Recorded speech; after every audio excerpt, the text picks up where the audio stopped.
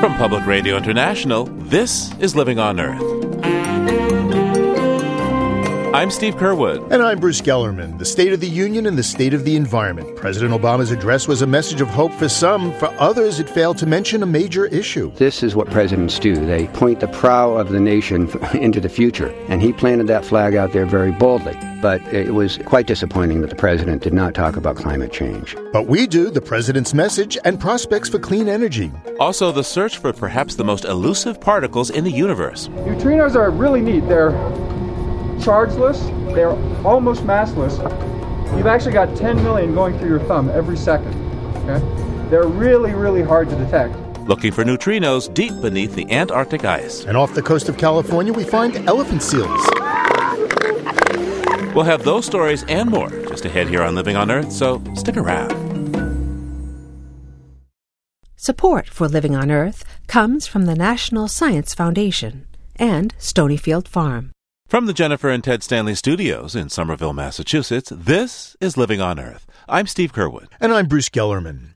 He never said the words environment or climate, but at the top of his list were investing in the future and clean energy.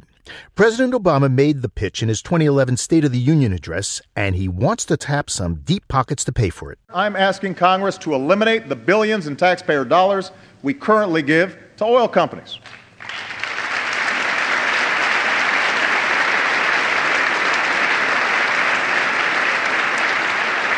I don't know if you've noticed, but they're doing just fine on their own.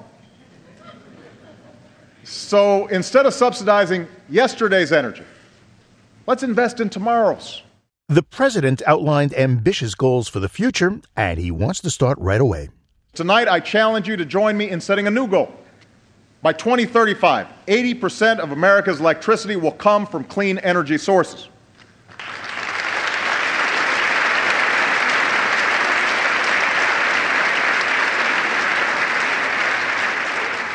Some folks want wind and solar. Others want nuclear, clean coal, and natural gas. To meet this goal, we will need them all. Joining me in the studio to discuss President Obama's address is Kevin Knobloch. He's president of the Union of Concerned Scientists. Mr. Knobloch, welcome. Hello, Steve. Also on the line is James Connaughton. He's Executive Vice President of Corporate Affairs for Constellation Energy, and for 8 years he headed the Council on Environmental Quality for President George W. Bush. Hello, sir. Hello. Good to talk to you again. Now, the president's goal of 80% clean energy by 2035 struck me as a very bold vision for the future of our energy makeup. Jim Connaughton, how did it strike you? I liked it, and I thought it was hitting some of the themes that should be responsive over time to Republicans. I liked it for its ambition, but also because it's reasonably ambitious. I'm at Constellation Energy. Our fleet currently is already at or on its way to meeting the goal today, so we know it can be done.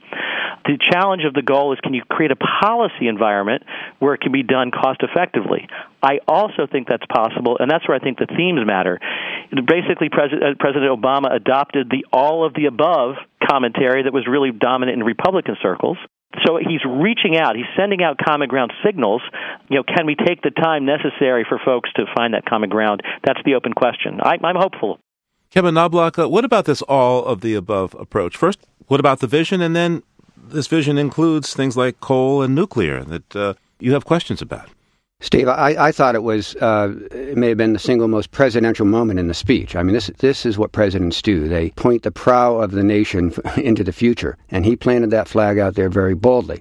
He also kind of laid down the gauntlet a bit for the Congress to say, you may be a constituent for carbon capture and storage, for nuclear, natural gas, renewables. You need to be at the table and help us get there. It was all of the above with one very important exception, coal. In terms of burning coal as we traditionally would. Coal is such a harmful fuel between respiratory disease, mercury poisoning, mountaintop removal, and global warming, soot, smog, and so on. It is a very costly fuel. We don't think of it that way because those costs are not captured typically in the cost of burning that lump of coal. That said, we rely on coal for 50% of our electricity nationally. It's not going to turn off tomorrow. The cleaner we can get it, the better. Jim Connaughton, what about clean coal? Coal today now can be very clean from the perspective of cutting the air pollution that people, are typically associate with ozone or with acid rain or the type of air pollution that, harms asthmatics. On carbon dioxide, though, those controls actually increase the carbon dioxide emissions because it takes energy to run the pollution control equipment, ironically enough. And so I think the idea of a clean electricity standard would be to create the signal that if you can meet the standard, coal, you're still in. And I think that's the opportunity that the president's, sort of open-ended invitation created. And I think that's the right way to do it. So here's a question. How do you get to 80% clean energy in the next 25 years without a cap-and-trade program to price carbon and to send the market signals? This is Jim Connaughton. There are actually many different ways to achieve a market-based policy outcome. Cap and trade is one of them. It's one that I personally prefer if it's done right. Prior proposals were not very well done. On the other hand, a clean electricity standard is also a market-based approach. Incentives are market-based approaches, as are carbon taxes or emission taxes. So there are many different ways to use a market-based approach that would be consistent even with conservative regulatory philosophy. And so I think the clean electricity standards are a pretty good other way of doing it. So, Kevin Knobloch, how do we get to this 80% clean energy portfolio without a cap-and-trade program? This clean energy standard, it's built on the enormous success of the 30 states that have adopted and implemented state renewable electricity standards. And half of those states have gone back and increased their percentages because they were on such a strong track. There's a lot of renewables, a lot of clean energy in the pipeline that's going to come online in the years ahead. So this builds on that. And our analysis shows that we actually could get to 80%. If you continue the current levels of nuclear, the current levels of hydropower, and continuously evolving efficiency of our homes, our businesses, our vehicles, and aggressive rollout of renewables, we think we can get there. Constellation Energy is a leading advocate for the development of new nuclear plants in the United States. Is it fair to say that, Jim Connaughton? And if it is, how do you do that without more subsidies from the federal government, from taxpayers? So we have been a strong proponent of new nuclear, and we're one of 4 companies that were ready to go ahead and build one of the first new plants. We ran into a policy brick wall, if you will, having to do with the way the Energy Bill of 2005 was implemented when it came to loan guarantees. And so the sector doesn't need subsidies in the sense that you need to appropriate taxpayer dollars and just give it to the sector. What the sector actually needs is just a backstop because these plants are so big and take so long to build. These plants are about $10 billion or more each, that none of us is big enough to carry it on our balance sheets. And so we need the government to provide a guarantee to help get the thing built. Kevin Knobloch? Well, certainly the problem of global warming is so overwhelming and proceeding at such an alarming pace that if the nuclear industry truly could step up and pick up a big share of the greenhouse gas reductions and do it in a safe and cost-effective way, I think you would see a lot of support. The real trick here is that this is a heavily subsidized industry by the American people. The legacy subsidies, it was basically built on the back of public subsidies, and now the industry is back at the table asking for a new round of subsidies. We have to find a formula here where the nuclear industry can, in fact, as I say, pick up a bigger share of the clean energy load, but in a way that's sustainable, in a way that there's a business plan that Wall Street would actually get excited about and invest in. So in the President's State of the Union address, I didn't hear the word climate. I didn't hear the word environment. Last year, he mentioned the climate bill once and climate change twice. What's going on here? Jim Connaughton? Well, it's interesting you asked that because I pulled up some of President Bush's State of the Unions, and interestingly, in his last State of the Union, where he called for the big transportation mandates, the fuel economy standards and the renewable fuel standards, he explicitly did mention climate change, and so people should look to, President Bush put it in his State of the Union. I would not be overly critical of President Obama for leaving it out. I actually think, I hope, and believe he was creating an opening that we've had such a fixation on carbon, which, by the way, is important, but we've had a fixation on to the exclusion of other important goals, such as improved air quality and public health and energy security, and just good old-fashioned innovation and competitiveness. So I'd like to imagine that he was trying to create an opening to say, look, I don't need to sell you on fully buying into the climate agenda if you'll join with me in buying into the clean air, the energy security, and the competitiveness agenda, or any mix of those. And by the way, that's where the conversation needs to be anyway. Kevin Knobloch, we didn't hear climate or environment in this talk. Well, I appreciate the nuance that Jim's drawing, but it was quite disappointing that the president did not talk about climate change. What we've seen over the last couple years as we tried to legislate on this issue was a very cynical attack on climate science and climate scientists coming out of the fossil fuel industry, coming out of the U.S. Chamber of Commerce, the American Petroleum Institute, and elsewhere. And I feel it's important that the president help the American people understand how robust the body of climate science is, what the environmental, human health, national security implications are for this country, and economic considerations. And there's a story to be told there. Of course, a big theme of the State of the Union address was the economy, and to cut the deficit, the president suggested we freeze annual domestic federal spending for the next 5 years.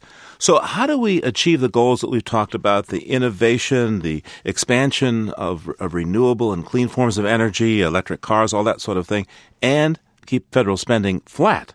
Kevin Knobloch? There are a lot of resources at the federal level in play, and simply adding new dollars doesn't always result in full benefit. So by actually freezing domestic spending, it does put pressure on those existing dollars to be more effective, to do more work. And so the president himself said, let's shift oil and gas subsidy money over to cleaner energy technologies. I think that's smart.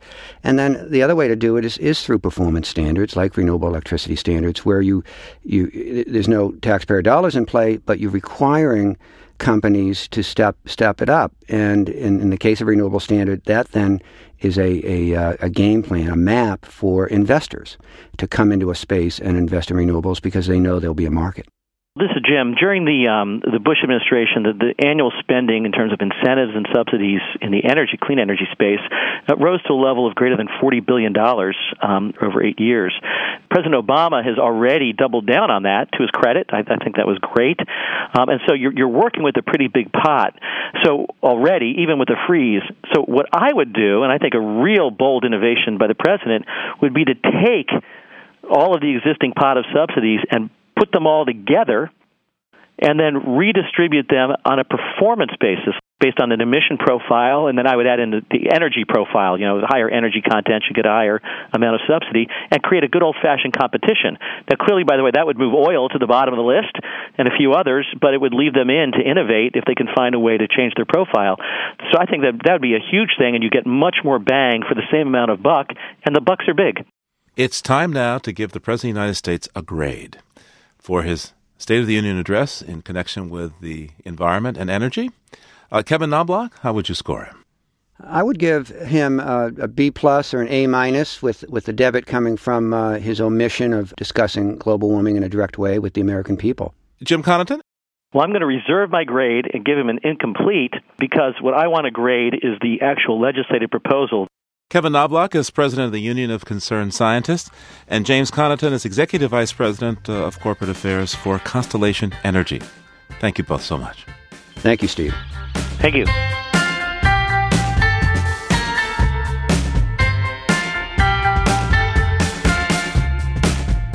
Just ahead, big changes for the White House environmental team. Keep listening to Living on Earth. It's Living on Earth. I'm Steve Curwood. And I'm Bruce Gellerman. The president has thrown his weight behind an ambitious clean energy plan, but in the wake of the failed effort to get a bill through Congress last year to address climate change, a key White House official is stepping down. Carol Browner was appointed to the newly created post of Energy and Climate Czar at the outset of the Obama administration. Now she's out, and the future of the position is unclear. Living on Earth's Mitra Taj has a report from Washington. When Carol Browner joined the White House to help the president broker a cap-and-trade deal in Congress, hopes for tough action on climate change were high. After all, Browner had served as Bill Clinton's EPA administrator for 2 terms and was a tireless advocate for keeping the planet cool. Here she is in 2006 as a private consultant commenting on George W. Bush's lack of a climate plan. This has been a passion of mine for many years, and I think the single most important thing we can do now is call on Congress to set a cap, a national cap on greenhouse gas emissions, and I'm disappointed this administration has not taken the lead. Browner ended up on the other end of that disappointment last year when she stood solemnly next to Senate Majority Leader Harry Reid to deliver the news that the fight for climate legislation was ending. There simply weren't enough votes. Now, obviously, everyone is disappointed that we do not yet have agreement on comprehensive legislation. Her departure is another reminder that tackling climate change is politically tough and that the president has other priorities. Eric Pooley is a deputy editor of Bloomberg Businessweek and the author of the book The Climate War. Despite all of Carol's hard work, the administration itself never threw its weight behind a specific bill.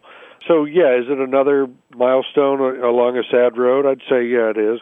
Kind of a mop-up action in the same way that Joe Lieberman leaving the Senate is another sign that a era has passed, and there was an opportunity to make real progress in that era, in my view, and we squandered that opportunity. Browner didn't get a climate bill, but she was key in negotiating new emission standards with automakers.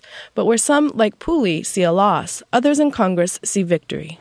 There is no vacuum left behind by her departure. California Republican Congressman Darrell Issa is chair of the House Oversight and Government Reform Committee. He'd planned to use his authority to investigate Browner's involvement in the administration's environmental decision-making and block her authority as a czar. What we want to do as a committee is we want to end unconfirmed czars.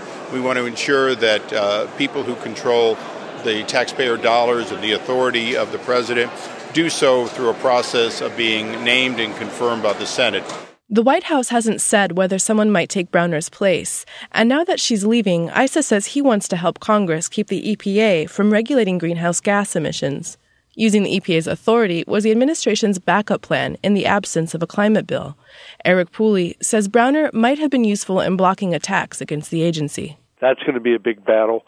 It's a defensive battle, and she chose not to stay around for that particular fight. While Browner prepares her exit, the spotlight is now on another star of the president's Green Team, Department of Energy Secretary Stephen Chu, to move the administration's clean energy goals forward. The president's State of the Union speech was sprinkled with references to efforts Chu will lead, and the thrust of the speech itself? A half a century ago, when the Soviets beat us into space with the launch of a satellite called Sputnik, had already been voiced by Secretary Chu last fall. On October 4th, 1957, Soviet Union launched a satellite, Sputnik. Chu's Sputnik moment speech, like the president's, also emphasized the need to invest in science and clean technology to get ahead in the world. And now it's up to members of Congress to determine whether they think it's the right moment. For Living on Earth, I'm Mitra Taj in Washington.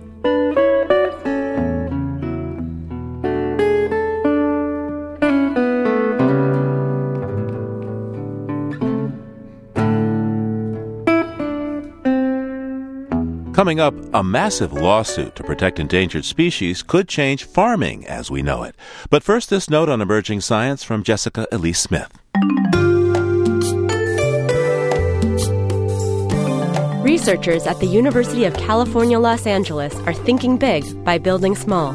They're developing nanobatteries, the largest of which will be no bigger than a grain of salt. They will be tiny compared with the traditional ion batteries powering today's laptops and smartphones, but they'll pack the same punch. To make them, researchers carefully spray the surfaces of nanowires with conductive material, which enable the flow of energy between electrodes. Scientists hope their work will create batteries to power electronic gadgets of the future. Shrinking the batteries will lighten the load of electronic devices, making them easier to carry. Their lightweight is one reason why the military is funding this study. Researchers expect to have a complete prototype in 3 years, but consumers will have to wait a bit longer before high-tech devices with nano batteries are available commercially. At any rate, you could say UCLA scientists are leading the charge. That's this week's note on emerging science. I'm Jessica Elise Smith. In the IEEE Spectrum's documentary Antarctica, Life on the Ice, scientists search for neutrinos.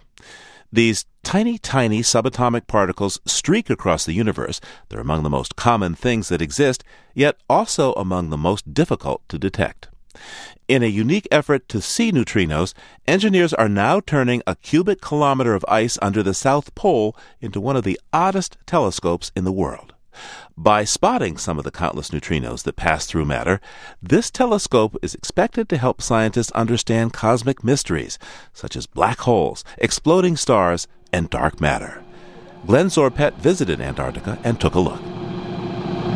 How do you make a hole 2.5 kilometers down into solid ice? You melt your way down. It takes 2 days and 20,000 gallons of hot water. Dennis Dillings showed me how it's done. That's our drill water for this project. So you actually use hot water to drill? Yes, we do. There's no metal bit. It's just no, you'll see jets of hot water. We use 200 gallons a minute at 90 C, which is boiling at this environment, and we push it out at 1,000 pounds pressure out of a 3/4 inch nozzle. That equates out to the power of a Burlington locomotive, a big one at full power coming out that nozzle. That's why this drill will drill what it drills. Dillings is the drill manager for the company building the Ice Cube Observatory. So far, he's drilled 79 of these 1.5-mile holes in a kilometer square stretch of ice near the South Pole. He has 7 more to go. Once a hole is drilled, technicians lower into it a string of 60 basketball-sized light detectors. By February of 2011, over 5,000 detectors will lie frozen in 1 billion tons of ice. They're going to look for the most elusive particles in the universe, neutrinos. Neutrinos are really neat. They're chargeless, they're almost massless. You've actually got 10 million going through your thumb every second. Okay? They're really, really hard to detect. Mark Krasberg is a physicist on the Ice Cube project. He explains that because neutrinos don't interact with anything, they're very hard to detect. But that same lack of interaction also means they can zip across vast stretches of the universe unimpeded. So, to astronomers, neutrinos are like minuscule messengers carrying news about exploding stars, baby black holes, and other violent events that occurred unimaginably far away and an unimaginably long time ago. Since neutrinos are chargeless, they go in a straight line through the universe. You basically, if you have a source, you just point back and you look and then you tell an astronomer, what's at that spot in the sky? Neutrinos can also come from sources closer to home. In fact, neutrinos coming from the center of our sun or our Milky Way galaxy could give physicists clues about the nature of dark matter, the mystery mass that pervades our universe, but about which nothing is known. But how do you detect particles that are almost undetectable? Well, the Ice Cube telescope is looking for the 1 in a million neutrino that crashes into an atom of an ice molecule and creates another particle called a muon. As that muon shoots through the ice, it gives off blue light. In the pure, incredibly clear ice of the South Pole, that tiny bit of light can travel hundreds of feet, and then it can hit those basketball-sized light detectors. It's basically an inverse light bulb. It collects the light and it converts it into charge, and there's a computer on top of here, and the signals go to the surface. Researchers hope these ghostly particles will help them solve some of the biggest mysteries of the universe. And if they do, then one day this strange telescope under the ice might not seem so strange after all.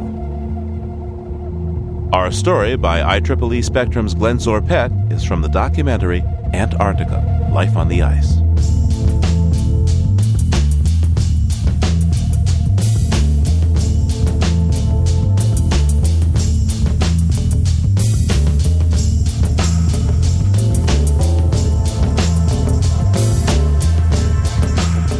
Two environmental organizations have launched a federal lawsuit designed to protect over 200 endangered species from commonly used pesticides. But if the suit is successful, it could have a profound effect on the nation's farmers and you. The Center for Biological Diversity and Pesticide Action Network charge that the U.S. EPA has violated the Endangered Species Act. The groups allege the EPA was required to consult with other federal agencies regarding the impacts of pesticides on threatened species, but never did. West Palm Beach attorney Keith Rizzardi has been following the federal lawsuit. He writes a blog about the Endangered Species Act. Mr. Rizzardi, welcome to Living on Earth. Thanks for having me. Now, we should say that you're not part of this lawsuit. Not at all. This thing is, 400 pages long, and the EPA basically is charged with failing to follow the federal rules. Yeah, it's a very significant lawsuit, and if it were to go to the merits, it would potentially have significant consequences for how pesticides are administered in the nation. In this lawsuit, what they're charging is that there are 300 pesticides that have violated the Endangered Species Act. Yeah, 300 to 400 different pesticides are identified. Over 200 different species are identified. If you do the permutations, you could be talking about 80,000 combinations. And by my best guess, this lawsuit suggests that about 27,000 different analyses are needed. Well, the EPA knows its own rules. How could they have, not followed them for this long?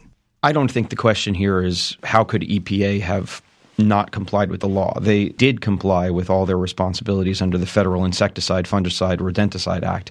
And in fact, this lawsuit explicitly says it's not about FIFRA. It says it's about the Endangered Species Act. The concern being raised in the complaint is that the Center for Biological Diversity simply believes what EPA is already doing is not enough. And that layer of analysis is that they should have gone to other federal agencies and asked them how it was affecting endangered species. Yes, and as President Obama joked in his State of the Union address, it could be both the National Marine Fisheries Service and the U.S. Fish and Wildlife Service, depending on which species you might be talking about. I understand that this is not the first time that the EPA has been sued on this issue, and sued successfully.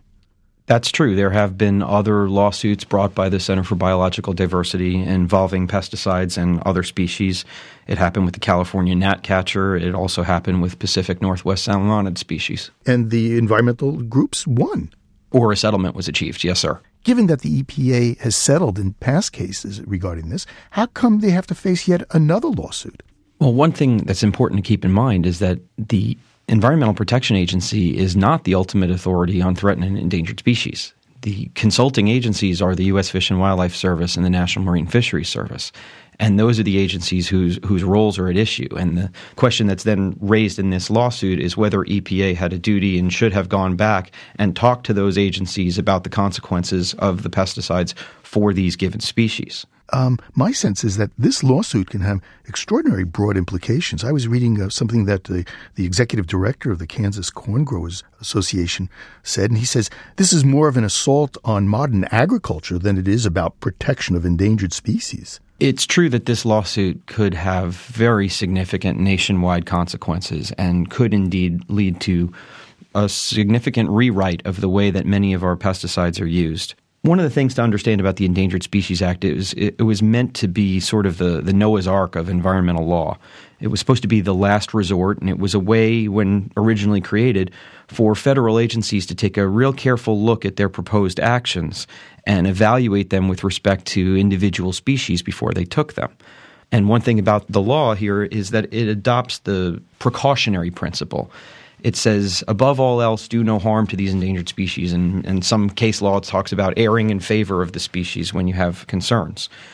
But what you're seeing here is the continued evolution of the Endangered Species Act and the use of the Endangered Species Act sort of as a policy proxy and a surrogate for other things. And in this case, it could potentially function as something of a surrogate for FIFRA reform, the Federal Insecticide, Fungicide, Rodenticide Act. And by way of example, let me take you back to the lawsuit in the Pacific Northwest. The biological opinion that ultimately got issued found that some of the pesticides were likely to jeopardize the continued existence of some of the salmon species. As a result, the National Marine Fisheries Service imposed some additional conditions on how those pesticides could be used, such as wind speed restrictions. When the wind is blowing higher than a certain rate, you shouldn't be applying the pesticides. They put restrictions on moisture that said when it's really wet, it's likely that pesticide will have an easier time of getting into the watershed, so you can't use it then.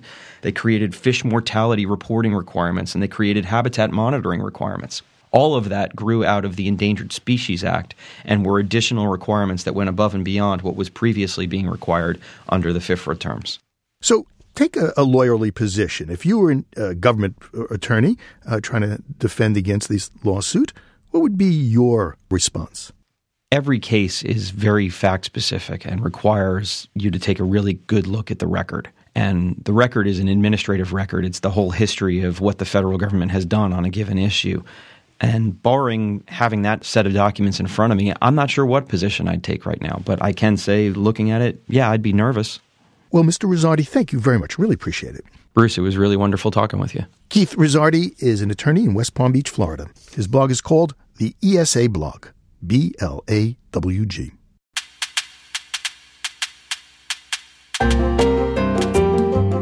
It's time now to open our mail. Lots of listeners applauded our conversation with scientist David Suzuki, calling our interview about his vision of the world and our future stunning, powerful, galvanizing, and sobering. Jim Francis wrote on our Facebook page, "Finally, a voice of sanity to remind us that we are overpopulated and getting more so." David Suzuki's comparison of human demands on the Earth to the exponential growth of bacteria in a test tube brought back memories for Stephen Underwood of Ormond Beach, Florida. As I tried to educate my high school biology students for over 32 years, it is not that our planet does not have enough resources. We have too many people. Until we decrease this population, we will continue to use up our finite resources. We have the choice to control this population before nature does.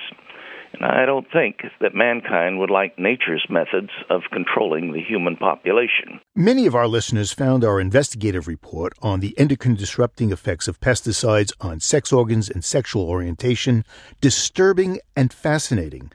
Connie Dodson wrote, "If atrazine has the effects you reported on frogs, and frogs, rats, and humans have the same sex hormones, this is a real problem. Too many male baby frogs is one thing, but too many feminized men is a problem." Some listeners asked, what about these chemicals' effects on female sexual development? Good question. And well, so far there's not much science in this area. But as gynecologist Deborah Ravassia wrote from Spokane, Washington, women have symptoms of high levels of estrogen exposure too. In this case, she cited breast cancer has increased 30% in the last 30 years. The age of onset of menses is younger in the USA than in other countries. And she notes that the obesity epidemic has correlated with the rise of the hormone disruptors in our food chain. Well, love us or hate us, we always try to give you food for thought, and we're glad to hear from you. Our address is comments@loe.org, comments@loe.org. Or call our listener line. That's 1-800-218-9988, 1-800-218-9988. Or click on over to our Facebook page. It's PRI's Living on Earth.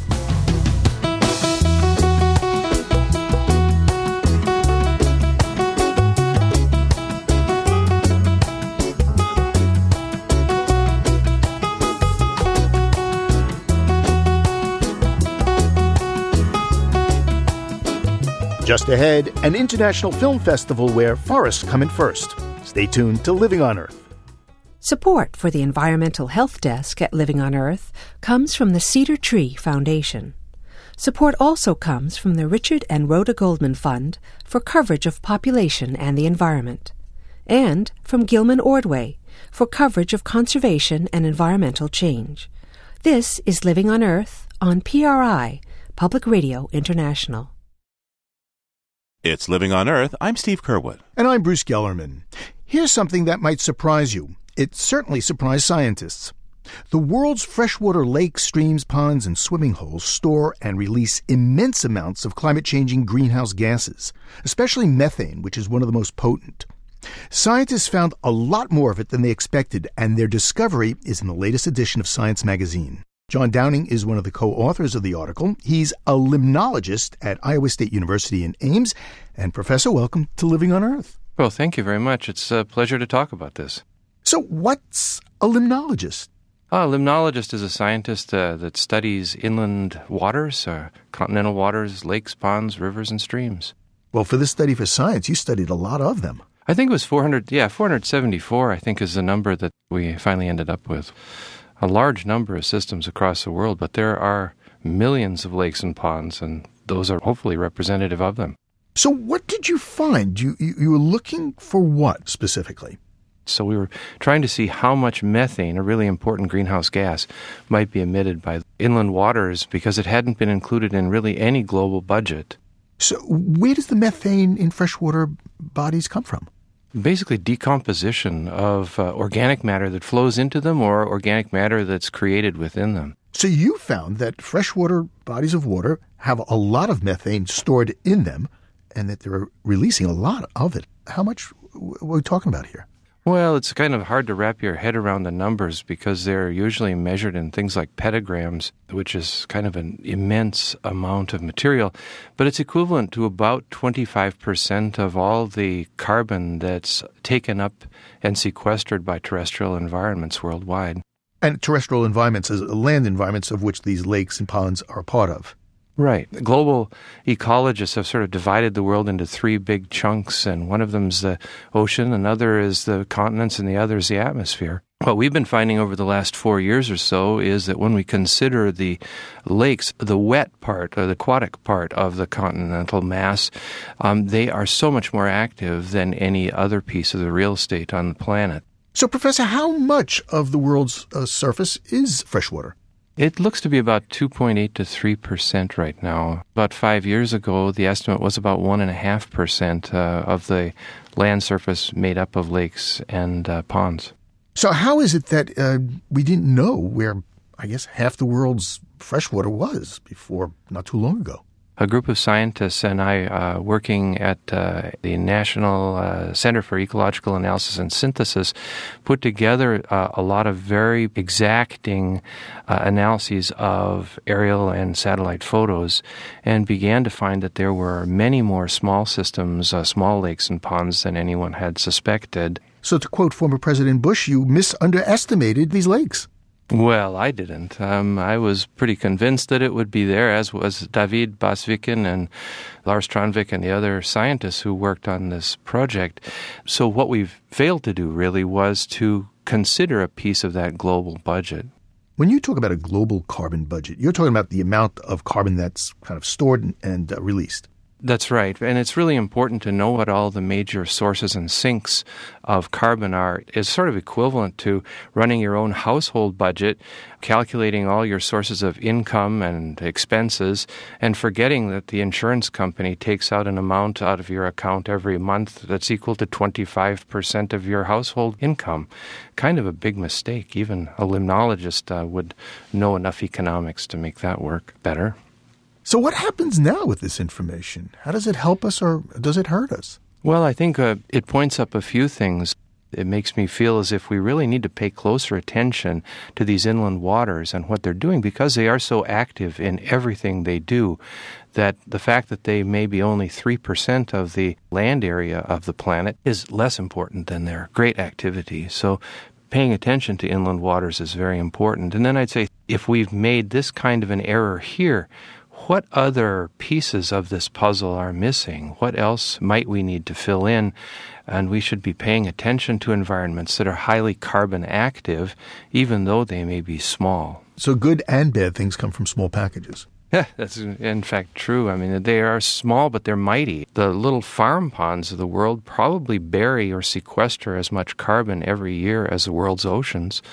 And the lakes and sort of moderately sized water bodies of the Earth sequester 4 times the carbon that's buried by the ocean every year.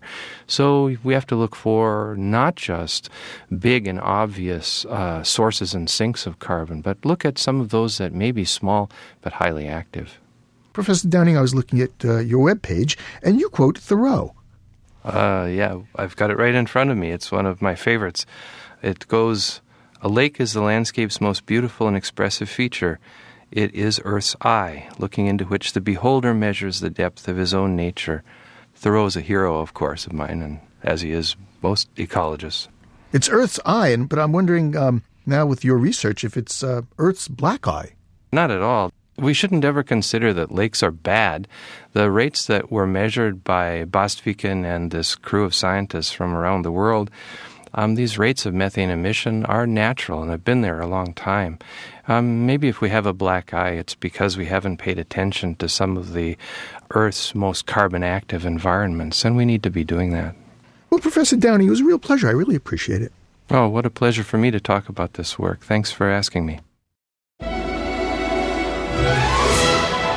It's that time of year when Hollywood puts on the glitz and glamour. Academy Award season.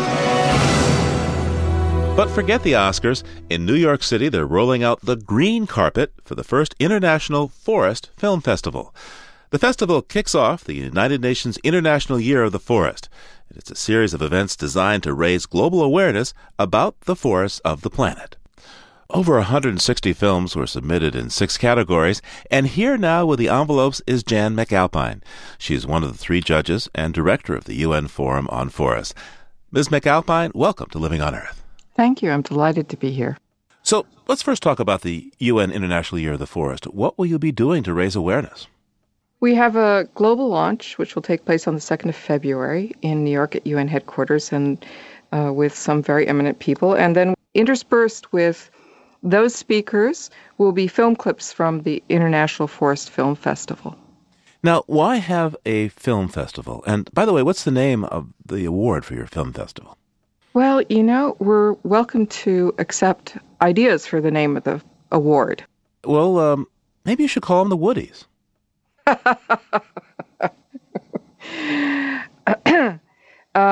No. I don't think so. Maybe, I don't know, the Green Award. We'll see. We'll have to come up with something good, won't we? Oh, it's a tree. You got to call it the Big Green. The Big Green. That's great. I like it. Okay, you can be part of our brainstorming team. Now, there's one film, in recognition of the inspiration and impact that an individual can make on the world, that won a special jury award from you. It's called The Man Who Stopped the Desert. Tell me about this film. It's just an amazing film about a man in Burkina Faso. He was somewhat successful in working in the marketplace, had a business, but he decided that he wanted to go back and farm. And when he did, he looked at indigenous farming methods, and he figured out how to use those methods to improve the soil. But he also planted trees in order to create a break for the wind, because that area is very much drylands and was fast desertifying. And he actually has had a huge impact throughout the region and now, I think, throughout the world. Thanks to his work, vast moonscapes of desert land have been transformed into fertile, life-giving soil. Crops have been planted. Forests have regrown. And the people have returned. That's a remarkable story of perseverance and adversity. It's a very compelling film. But why did you choose it? Why did you select it to be an award winner? Well, I work for the United Nations Forum on Forests, and one of the things the forum insisted is that we have to look at trees outside of forests as being as important as large expanses of forests. And what was most impressive here was recognizing the role that trees have even in drylands. Also, the Year of the Forest is celebrating forests and people. And this is a great example of a contribution by one person who made a significant difference. You had a category of living forest, and the winner of that was Kingdom of the Forest. Here's a clip from the film now. Seduction, drama, danger, and deceit unfold in the Kingdom of the Forest. This film, as you heard, is just amazing. It really shows how important each creature is and how much each creature depends on the other. It's a beautifully filmed movie. It also has a terrific storyline, and it explains the importance of forest and ecosystem in a way that you can't capture in words, and my words are really poor equivalent for this kind of story. Now, the winner in the shorts category was Nam Tu, Man of the Soil. Now, there's no narration, but here's a bit of the soundtrack.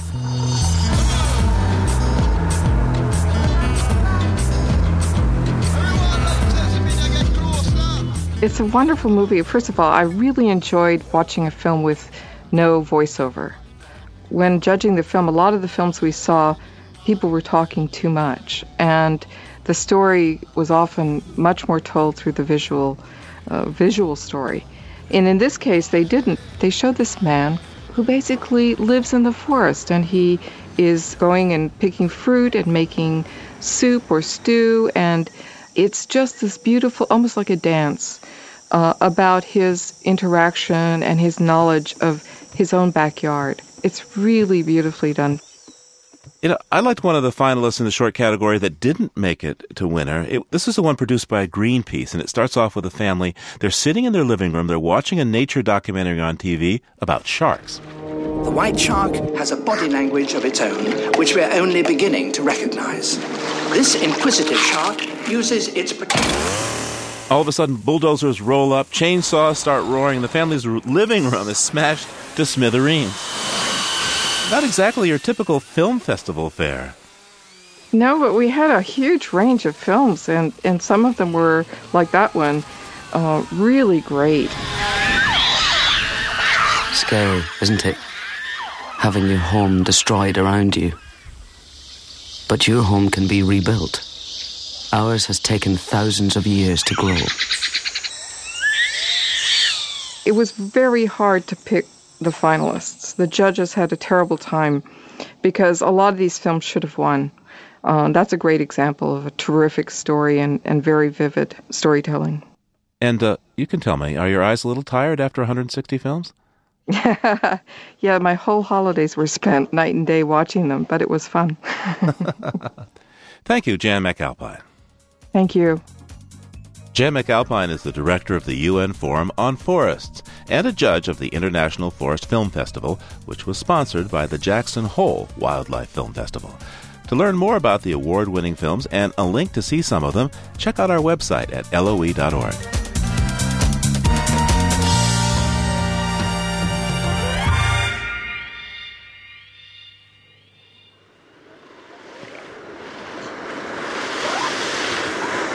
And now we travel from forests to seas. Elephant seals spend at least two-thirds of the year far out at sea. They only appear on shore to breed, seeming clumsy and out of place, but elephant seals are at least as formidable on land as in water. Writer Mark Seth Lender saw the seals on the California Channel island of San Miguel. Lumbering down the strand, the elephant seal comes, eyes wide and his head in the air. Females beneath his care and command are his wealth. He will defend and defy all who try to take them from him by the thunder of his voice, by threat of harm, by his will and his 3 long tons. The elephant seal, a creature like no other. Even his name is a misnomer. No flappable ears, no ears we can see at all, no trunk. What grows pendulous in the middle of his huge face is more like a fighter's bulbous nose. Nor does he sport tusks. But the folds of his skin say pachyderm, and hereabouts, surely he is the biggest. 4 long months, without nourishment of any kind, elephant seal lies on the beach and sleeps, while the cove about him roils with life and sound. Snorts and coughs and blowing noses of the pups, coarse growls of mates, a newborn begging for the teat, screaming like a broken piccolo. Elephant seal ignores them all. Only to the occasion will he rise. Having done with nursing and mothering, quietly, while her pup sleeps, one of elephant seal's females begins her escape toward the sea. A young bull, smooth of skin and dark and sure, sees his chance and comes to pursue what the old bull claims for his own. Eyes wide as an elephant in must, elephant seal wakes with a roar.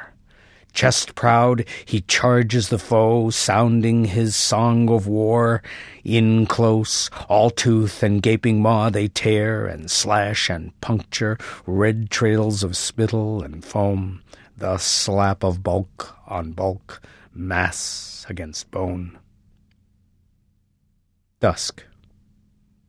The female lies with young bull, there in a leeward shallow, sheltered by a great stone, rising like a new throne. Elephant seal, gouged and gray, lies exhausted, part of his regal nose torn away. Dawn. The cove is quiet. Even the air is still. Elephant seal wakes in all his cranky majesty, beachmaster only in name. He will leave now for the far-off shore and never reappear. Not here, not anywhere. He glomps and flumps his laborious way to the sea, thub-blump, blump, and gathers what greatness remains, and goes forward and goes on. Behind him, he leaves his mark, a wake made of sand that will last only till the tide comes in and wipes it away. Salt Marsh Diary, a collection of Mark Seth Lender's writings on wildlife, comes out in March. To see photos of the elephant seals, go to our website, loe.org. And before we go, Here are some more of Mark's recordings from the elephant seal colony on San Miguel Island. Females and pups call out while bulls clap their flippers to fend off other males.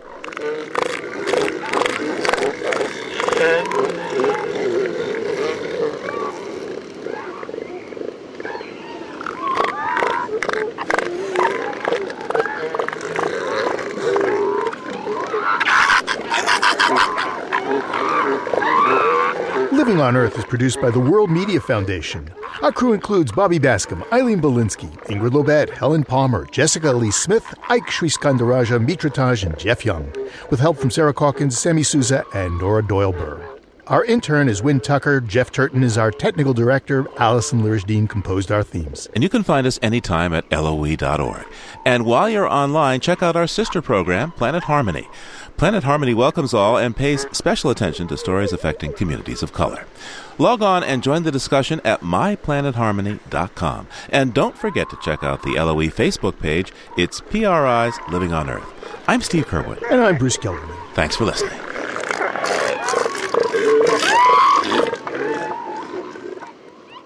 Funding for Living on Earth comes from the National Science Foundation, supporting coverage of emerging science.